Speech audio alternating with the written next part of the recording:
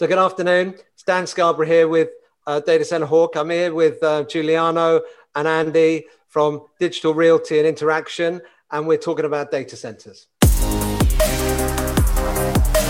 Focus on cloud and co-location, data center industry trends, the dynamic market. So guys, thank you very much for joining me today, and very excited to have you both here. It would be, I think, great if you could just introduce yourself, your roles in the company individually. Everyone that's listening will know about Interaction and Digital and what's been going on with you guys, but it'd be great if you two could just introduce yourselves quickly before we start getting into the nitty gritty. Sure. Thank you, Dan. Really pleased to join you here today for Data Center Hawk. I'm Andy Power. I'm the global CFO of Digital Realty based out of San Francisco. Been with the company 5.5 years, and have some typical CFO roles and some incremental roles on top of that here at Digital, and really excited to be talking about our EMEA and global footprint with you, along with Giuliano. Yes, Dan, thanks for having us today. My name is Giuliano De Vitantonio. I used to be the Chief Marketing and Strategy Officer at Interaction prior to the acquisition. And of course, I've been working with Andy and the team over the past few months to integrate the companies. Now in Europe, we brand the company Interaction, a digital realty company. So just to indicate, we're really coming together as one entity. And so I'll continue to be in a role being part of the global family at Digital Realty. Yeah, it's really excited to have you both on the call today. Andy, maybe if we could start with you. You know, it can't be a small feat bringing two companies together of the size of you guys. Could you just maybe talk us through the process of bringing two very large companies together and how that's working? Yeah, Dan, I mean, I think this was a pretty incredible combination we sought out from the beginning here. And we certainly didn't envision doing this in under the guise of a global pandemic that really shut down the face-to-face travel. But I think despite those headwinds, we made great progress in 2020, and I think that progress will accelerate in 2021. I think it all goes back to the strategy at the outset from a Digital Realty standpoint, being the leading global provider dedicated to the full customer spectrum for those enterprise colo customers to the multiple megawatt dedicated hyperscalers. So we spent a fair bit of time approaching this process to make sure there's a 1 + 1 = far greater than 2 combination. Really, from the digital standpoint, listening and learning and seeing what we could incorporate into the combined company. You see that in the way we brand our business across EMEA as Interaction, a Digital Realty company. You see that from a combined leadership team we set out with David Ruberg at the helm of that business for Digital EMEA now for the last 12+ months. And we've done a lot of work to integrate not just our back of the house IT systems operational approach, but from a holistic how we approach our customers, who we are targeting, where we are supporting them across the European continent and around the globe. And we made great progress, which I think you've seen in our a handful of quarters now as a combined company.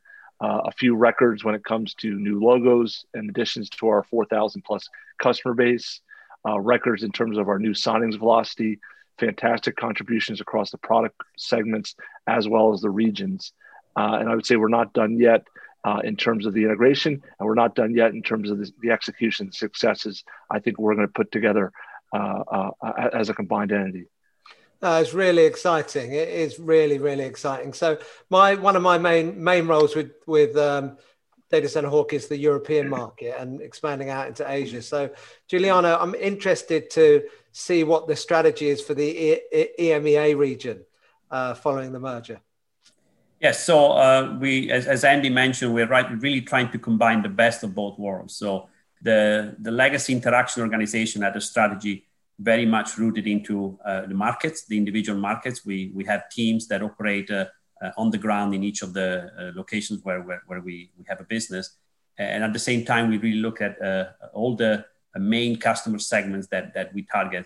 And so the strategy for the legacy Interaction organization was really a combination of these two things. But what we heard more and more from customers was the fact that they wanted to be part of a global platform. And that's where That's what digital brings to the table, that global platform. We refer to it as platform digital, that enables our customers to have a single partner that can serve them across the globe. So we're combining the really deep know-how in the countries that comes from legacy interaction with the global platform that the platform digital that the mother company is bringing it to the mix. And the combination of these two is providing a very, very unique differentiation in serving our customers globally and within EMEA. Yeah, it's really, really exciting to see the two businesses come together, and I'm sure there's been a kind of combination of the cultures to develop a kind of combined culture between the two organizations. One of my kind of questions that we've been looking at for the last year or so is we've been covering the flat markets, the Frankfurt, London, Amsterdam, Paris, and Dublin. But we've also been looking at the other locations. I wanted to kind of get your view, given the fact that you're operating in, tier 1, tier 2, and tier 3 markets. How are you seeing the demand requirements vary between these tier 1 and tier 2 markets in Europe? And where are you seeing kind of the really kind of largest increase in capacity demand? Yeah, so I'll start with that, and then maybe Andy can chime in. So we see very much a pattern of demand rolling out across the globe, and typically starts in the US. So the things that happen in the US tend to cascade onto Europe 18 to 24 months later, start initially in the UK and the other flat markets, and then they cascade to the tier 2 and tier 3 markets. So that's been very much the case for all the main patterns of demand. And what's dominated the European market over the last half a decade has been the demand from the hyperscalers. These global platforms that are coming to Europe, they want to deploy in multiple locations. And typically they start in the flat markets. So we've seen that demand in Frankfurt, in Amsterdam, in London, and Paris, and Dublin since the 2013, 2014. And now that they've established their presence in Europe, they want to get closer to the end users. They want to get closer to the end users for a couple of reasons. For data sovereignty reasons, because they want to, there's regulation that require the data to be in country, but also because customer experience is becoming more and more important, especially when you start thinking of applications like cloud, like digital media, where you really want to be as close as possible to the end users. And so they are deploying more and more for now in tier 2 cities like Madrid, Zurich, Stockholm, Vienna. Those are the cities where we're seeing the uptake in demand now. And they're starting to work with us to go even beyond that into tier 3 cities. So it's like a cascade of demand getting closer and closer to the end users, following the GDP, again, deploying with much more granularly than they originally did when they landed in Europe. It's really interesting. I mean, Andy, maybe you can help with this question. When you think about the demand or the growth that you've got from capacity in Europe compared to the US market, where is that at? And US, Asia, Europe, what just in percentage terms, are you seeing Europe accelerating significantly, or could you give us a bit of an insight into that from a kind of an absorption perspective? Yeah, I mean, I think the evolution of our industry, the maturation of our demand is certainly playing out in the geographical format. And you're seeing the North America markets still growing, but being the slowest of the growing parts of the globe, quite honestly, in the, call it lower single digits type growth relative to a very large installed base. And as you move to a Europe or EMEA and to other parts of the world, on the back of that, be it Latin America or Asia Pacific, you're adding hundreds of basis points of growth relative to the installed base. I think there's two phenomenons you're seeing play out here. One, many of the larger customers, the web scale or hyperscale customers, are US multinationals, and they've certainly anchored their infrastructure bases on their home soil, and now are looking to push into incremental parts of the world over time and rolling out new services. And then you also have the phenomenon, which is you touched on with Giuliano's question, is and one side of the table, that our opportunity, the workloads, the data is boundaryless. We're consuming it in so many shapes and forms in so many places. On another lens, it is with boundaries, and those boundaries are set up by geopolitical divisions, country borders, as we speak to data sovereignty, and we speak to the physical location and necessity of that data sitting at closer proximity to the end users, depending on the use case or application.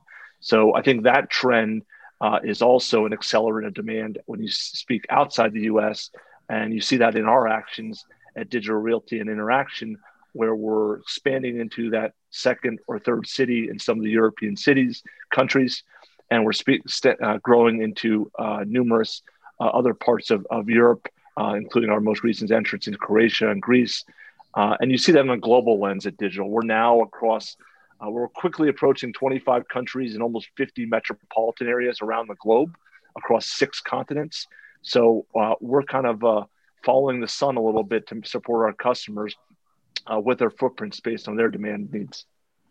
Yeah, it's crazy. That growth number is just astronomical. I mean, one of the things that I've seen that I'd be interested in both of your comments on is that it strikes me that especially, and this is again from a European perspective, that the competition seems to be heating up in Europe, and there seems to be an influx of new and also established, so new European operators and then established US operators coming into Europe. And I'm just wondering, is there still room for these new operators? How does this capacity, how long is this curve going to go? And, do you find it, do you feel like you're competing in Europe or what's your take on the competitive landscape with both kind of US operators coming to Europe and kind of these newer operators that seem to be raising a few billion to go after the data center market? Yeah, so let me start with trying to quantify that headroom that you referred to. Is there still room for growth? I want to give you a couple of figures on the macroeconomic figures. So if you look at GDP, actually Europe has a higher GDP than the US. It's roughly 125% of the US GDP. But when it comes to tech spend, it's only 75% of the tech spend in the US. So there's clearly what I call a tech divide, a tech gap between the two continents. And part of that is related to the fact that in the US, technologies are adopted much earlier than in Europe. But generally speaking, there's a lower level of investment in technology in Europe compared to the US. When it comes to data center, Europe is even further behind, in the sense that there's less than 50% of the data center spend in Europe compared to the US. So you have 75% in terms of tech spend and less than 50% in data center spend. That indicates that there is still a lot of room for growth in Europe, relatively speaking, to the US. And that's why you're seeing that double-digit growth in the European market, while the US are still growing, and as Andy pointed out, but it's still in single digit. So that is the driver for all these players, especially the North American players, to look at Europe as the next frontier for growth.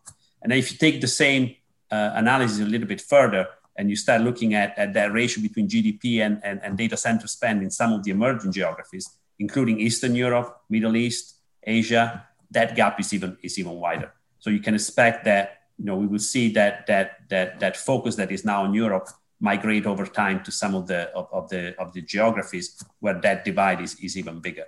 So the headroom is clearly there.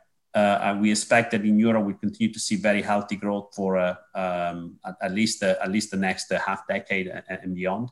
And then, of course, there will be new areas, new parts of the world where we see the same phenomenon. So that's driving the interest for Europe from these players. So there is room for there is room for more players, but we are in a very, very strong competitive position in Europe. We really capture a significant portion of the new demand. We are growing in a very, very healthy fashion.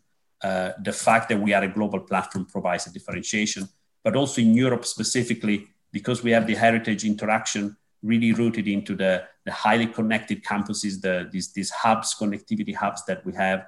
So the combination of these connectivity hubs and the global platform put us in the position where some of the new entrants, frankly, have less weapons to compete against us. And so we are in a very strong competitive position.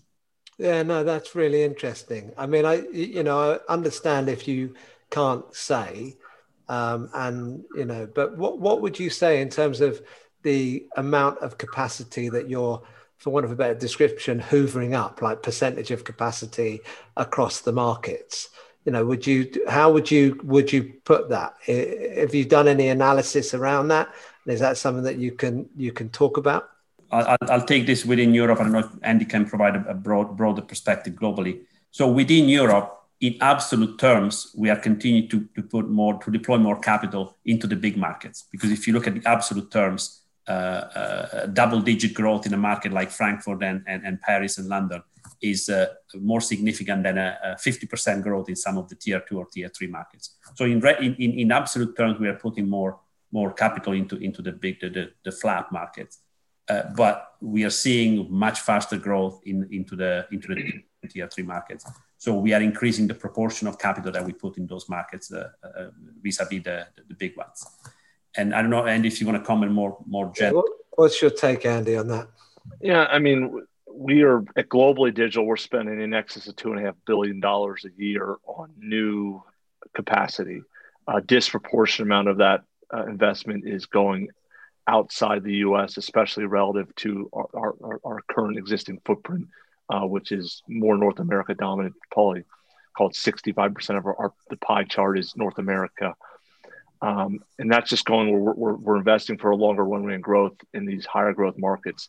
Kind of going back to your prior question for half a second. I mean, personally, having seen this industry from inside the company for the last almost 6 years and from outside the company for 10 years prior to that, I think you're seeing a maturation of the demand, not just in size, but also in complexion.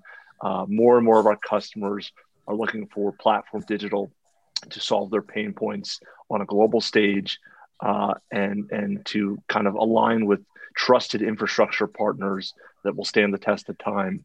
And if you look at the European competitive dynamics, you're asking about, well, should we be worried about the next competitor? I think we don't take any competitor lightly, but I think the competitive advantage, the combination of the legacy interaction of legacy digital European teams have together is quite significant. It was kind of two puzzle pieces: digital from a UK and Ireland's perspective, the interaction from a continental Europe perspective, interaction from a most highly connected destination standpoint, digital from a larger scale footprint deployment standpoint.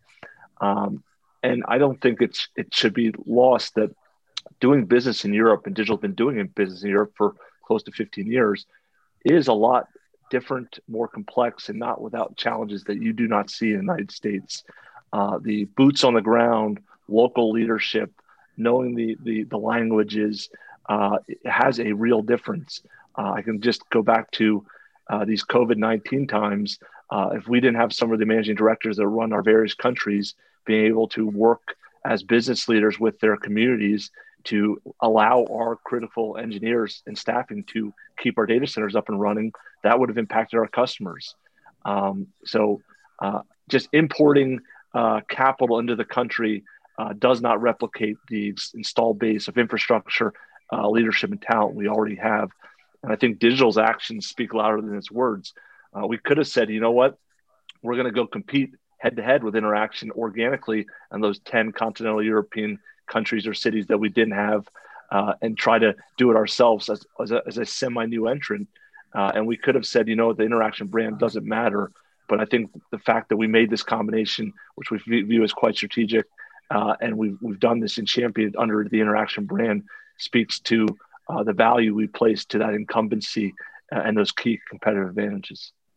No, it's interesting. I mean, you've kind of answered my next question in terms of the key challenges that you see for hyperscalers developing the European market and how they differ from North America. And I think having a partnership with an organization that's got a very established presence, has got capacity, especially in my other question, which was about speed and kind of speed to market. And the fact that you've got assets and you're established, it changes the game a little bit in terms of your ability to supply to customers. So I'm going to come up with another question. Well, I can add something to bring that one to light a little bit. So there's a big difference between the European Union of disparate countries hanging together I use those words lightly, and the United States, where you cross borders and you're speaking the same language, some very close laws and the like. And I gave you the COVID-19 example. I can give you other examples of just doing business, acquiring land to permit and build a new capacity, what we're actually doing inside of our facilities and what it means to the communities. And each and every one of these countries and communities are different from the other. I can distinctly remember our growth plans in Germany, working with the community leaders and works councils, and our definition of a data center campus translated a little bit different. They had a vision that had parks and trees and jungle gyms for the local community to embrace along with the data center. And listen, we found a elegant solution to meet our needs and their needs. But just think of those nuances time and time again across Spain, France, non-flat markets. It takes a lot of complexity, and having that history and having that talent in region for a long time does pay tremendous dividends to our platform, in my opinion. Oh, that's good. And let me add a couple of anecdotes to build on what Andy just said. Two areas in particular really stand out, in my opinion. One is the understanding of the local bureaucracy. It's sometimes mind-boggling what you have to go through to get a permit in some of the Southern European countries. I can refer to my home country of Italy. It takes much longer to get that permit than to actually build a data center. And that's not the case, say, in the Netherlands or other European countries. But then there's also the issue of the topology of the territory. Europe is, there's a much higher concentration of a population.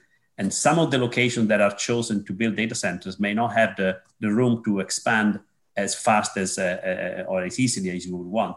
You may be familiar with our presence in Marseille, which is kind of a crown jewel of the recent expansions of Interaction.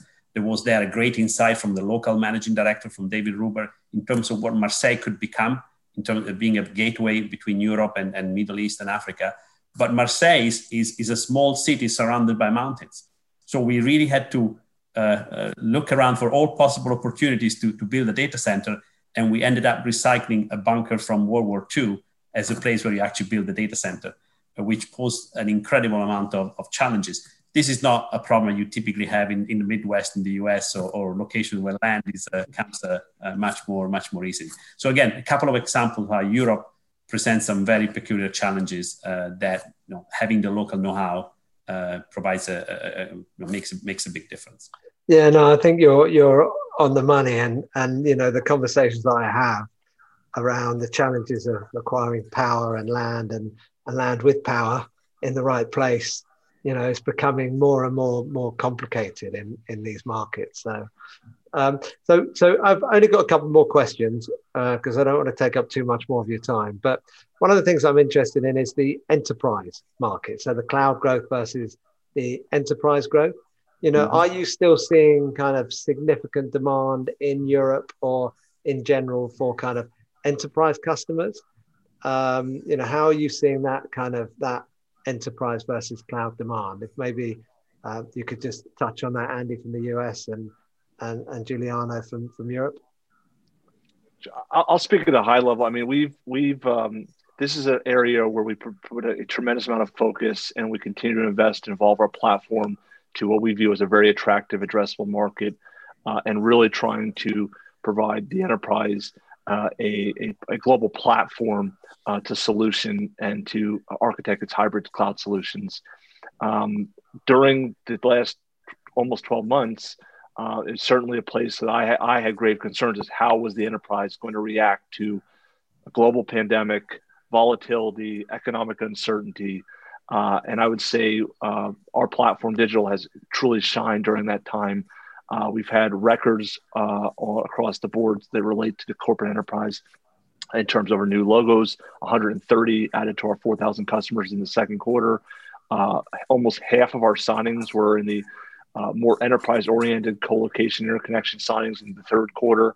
And it's been a global affair. It's been within the United States. It's been out of Asia Pacific. And I can tell you the EMEA footprint is certainly been a major contributor, not just for where customers land, but where all customers are sourcing. We're optimistic about that. We think we have one of the best platforms in the industry to solve for the enterprise. We're investing in partnering numerous solutions, whether it's partnering with AWS Outposts or NVIDIA on new use cases and applications for the enterprise customer. And I would say, I'm not sure all the enterprises are at the same stage of the game. And some of that's their geography, some of that's their industry, some of that's their evolution and timing. But I'll let Juliana maybe dial more prescriptively into the lens as it relates to the European enterprise customer.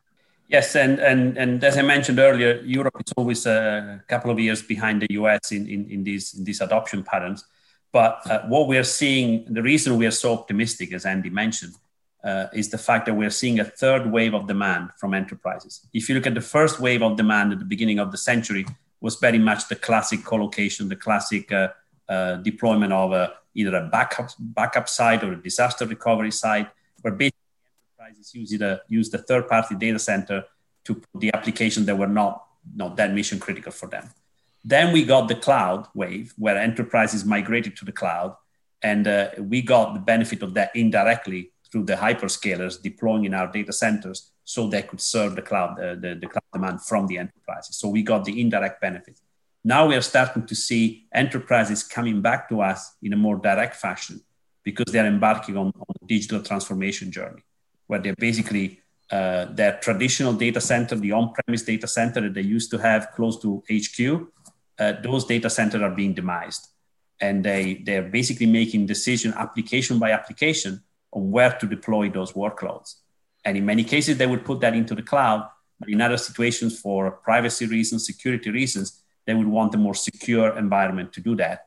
And that's where we see the new demand is what I call the third wave of demand coming from enterprise. That's the key driver for that.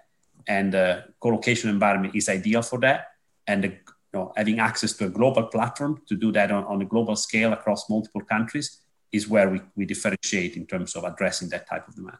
That's really interesting. That leads neatly into kind of my next question around digital transformation and sustainability, and kind of your thought process on zero carbon, some of the policy that's coming up in Europe around zero carbon digital infrastructure, and what the strategy is from a.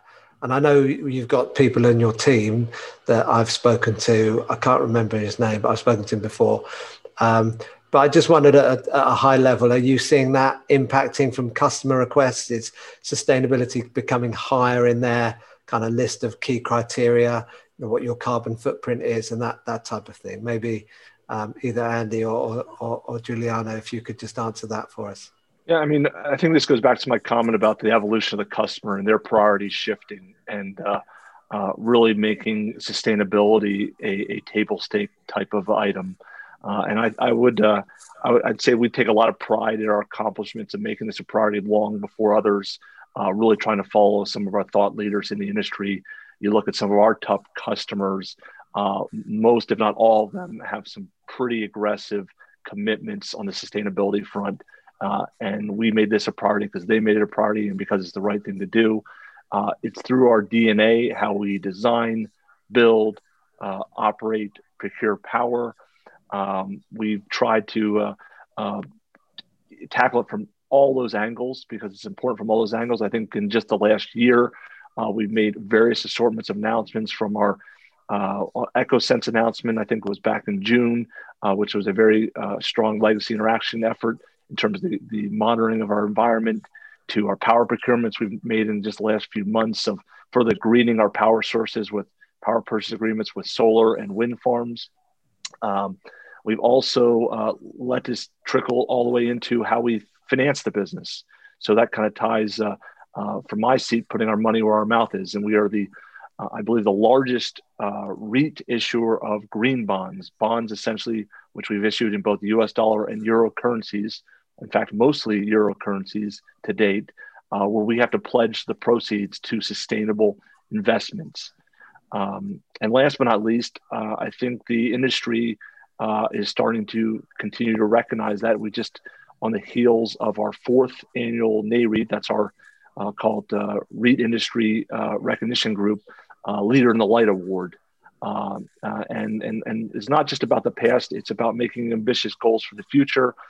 We've made some scientific-based goals we put out there to achieve in just the next 10 years with dramatic reductions in our carbon impact and footprint and overall impact from a sustainability front. So that's from the top of the house at Digital that we try to make sure drives down to each and every region and through each and every department across our globe.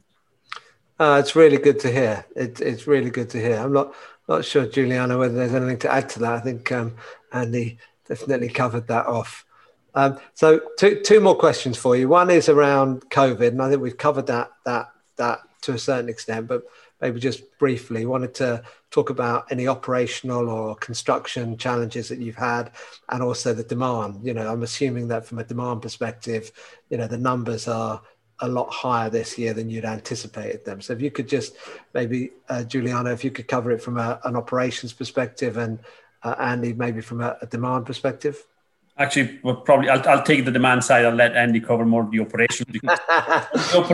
Because on the operational front, we've really taken a global approach. So Andy is very close to that, so he can cover that. He's always giving me the hard questions, Dan. Absolutely. No, from a demand standpoint, I would say, first of all, digital infrastructure in general has really taken off this year. Some of our customers are saying we've seen in 6 months the digital transformation progress that we would have expected 5 years to take.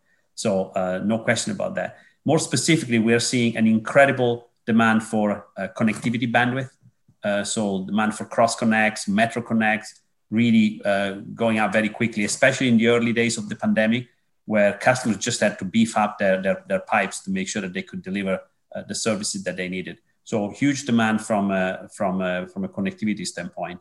And also, of course, all of the global platforms are deploying much faster. We had some concerns at the beginning of the year from an enterprise standpoint, because certainly some of the verticals, you can think of hospitality, retail, we felt that maybe could have been hit negatively, been impacted negatively, and consequently they may have reduced their spend. That happened at the beginning of the year, but then throughout the year, they actually invested in becoming more digital. Again, they accelerated their digital transformation journey in response to the pandemic. So now we're seeing that demand really improving across the board with a spike in certain areas at the beginning and now broader adoption across the board. So all in all, again, this has really accelerated digital transformation in many ways. Well, that's great. So Andy, on the operations and construction programs, have you kept a pace? You know, I think it goes all the back to what our mission is. And we get to play this, I call it small but incredibly important role as the trusted infrastructure provider that is keeping the internet running. And times like these, we're obviously communicating, doing business over Zooms and various types of video conferencing calls and emails, and enjoying our whatever we may be streaming on Netflix or Amazon Prime in the evenings. But we also can't lose sight that our infrastructure is what's keeping the hospitals up and running, the health and safety workers being able to communicate, and some of these companies that are coming out with a vaccine continue to innovate at a rapid pace this year. So we've on the ground standpoint, I wasn't kidding that example. I said having those team members across those various jurisdictions and countries being able to explain what our service is, so that they could get the governmental paperwork to keep our facilities full with critical people. We did not, unlike some of our peers, we did not shut down a data center. So we scaled back to just the critical staffing levels, but we made sure that the lights were on at Digital and we were taking care of our customers' infrastructure, which my heart goes out to so many impacted by this, but I also have a doubly thanks for some of the team members at Digital that have not kind of been working from home like some of us have been for the last 12 or so months. They've been gunning up every day, putting their life on the line. We've taken incremental precautions with the health and safety standpoint, incremental cleanings, been very good about our internal communications to make sure there's any alerting if anyone has any exposure to COVID-19. It hasn't gone without a hiccup. We always have something, but I think we've navigated this storm quite well. From a construction standpoint, we've had to do something similar because you can't build a data center without people, right? So we are bringing on capacity to support some of our customers' mission critical growth. And we've, of course, run up into various markets in Singapore, which has a very large migrant workforce that lives in dormitory style. Had some issues there that we had to kind of to juggle with, but we were able to react and catch up our project timelines. So by and large, especially relative to some businesses that have had to completely shut down and had no economic activity, I think we've navigated this quite well. And I think it kind of goes back to our culture of preparedness and always, we're in the data center business. We always, we pack an extra parachute. We're always make sure that we're ready for whatever could be thrown at us. And I think our team globally, whether it's a supply chain team or operations team, our entire global workforce is kind of always getting ready for the unexpected. And I think we've done quite well in these times. Oh, that's great.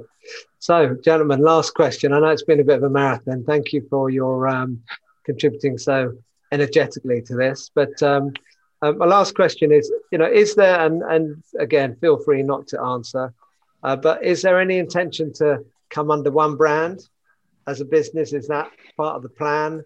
Are there any timescales for that? Is there anything that you can publicly say around the branding and that side of things?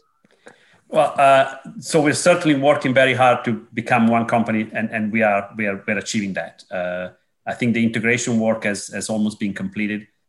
As of the 1st of January, we will truly operate as one company in Europe, and there will be an injection of some of the legacy interaction people in the global teams. So the intent is to accelerate that process as much as possible. And at some point, it would be natural to also absorb the brand. The important thing is that our customers know that we're bringing the best of both companies to them in Europe. And that's really what we're focusing on. The brand will naturally, the evolution of the brand will follow that path. Yeah, I'm sure your customers have definitely got the benefit of the merger and kind of the different strengths of the two organizations being delivered to your joint customer base. I'm sure has been a positive experience by all. Thank you. Thank you very much for your time, gentlemen. I really appreciate it. I look forward to catching up with you again, hopefully next year, and seeing how things have progressed in your world. It's a very exciting place to be. Thank you, Dan. Thank you.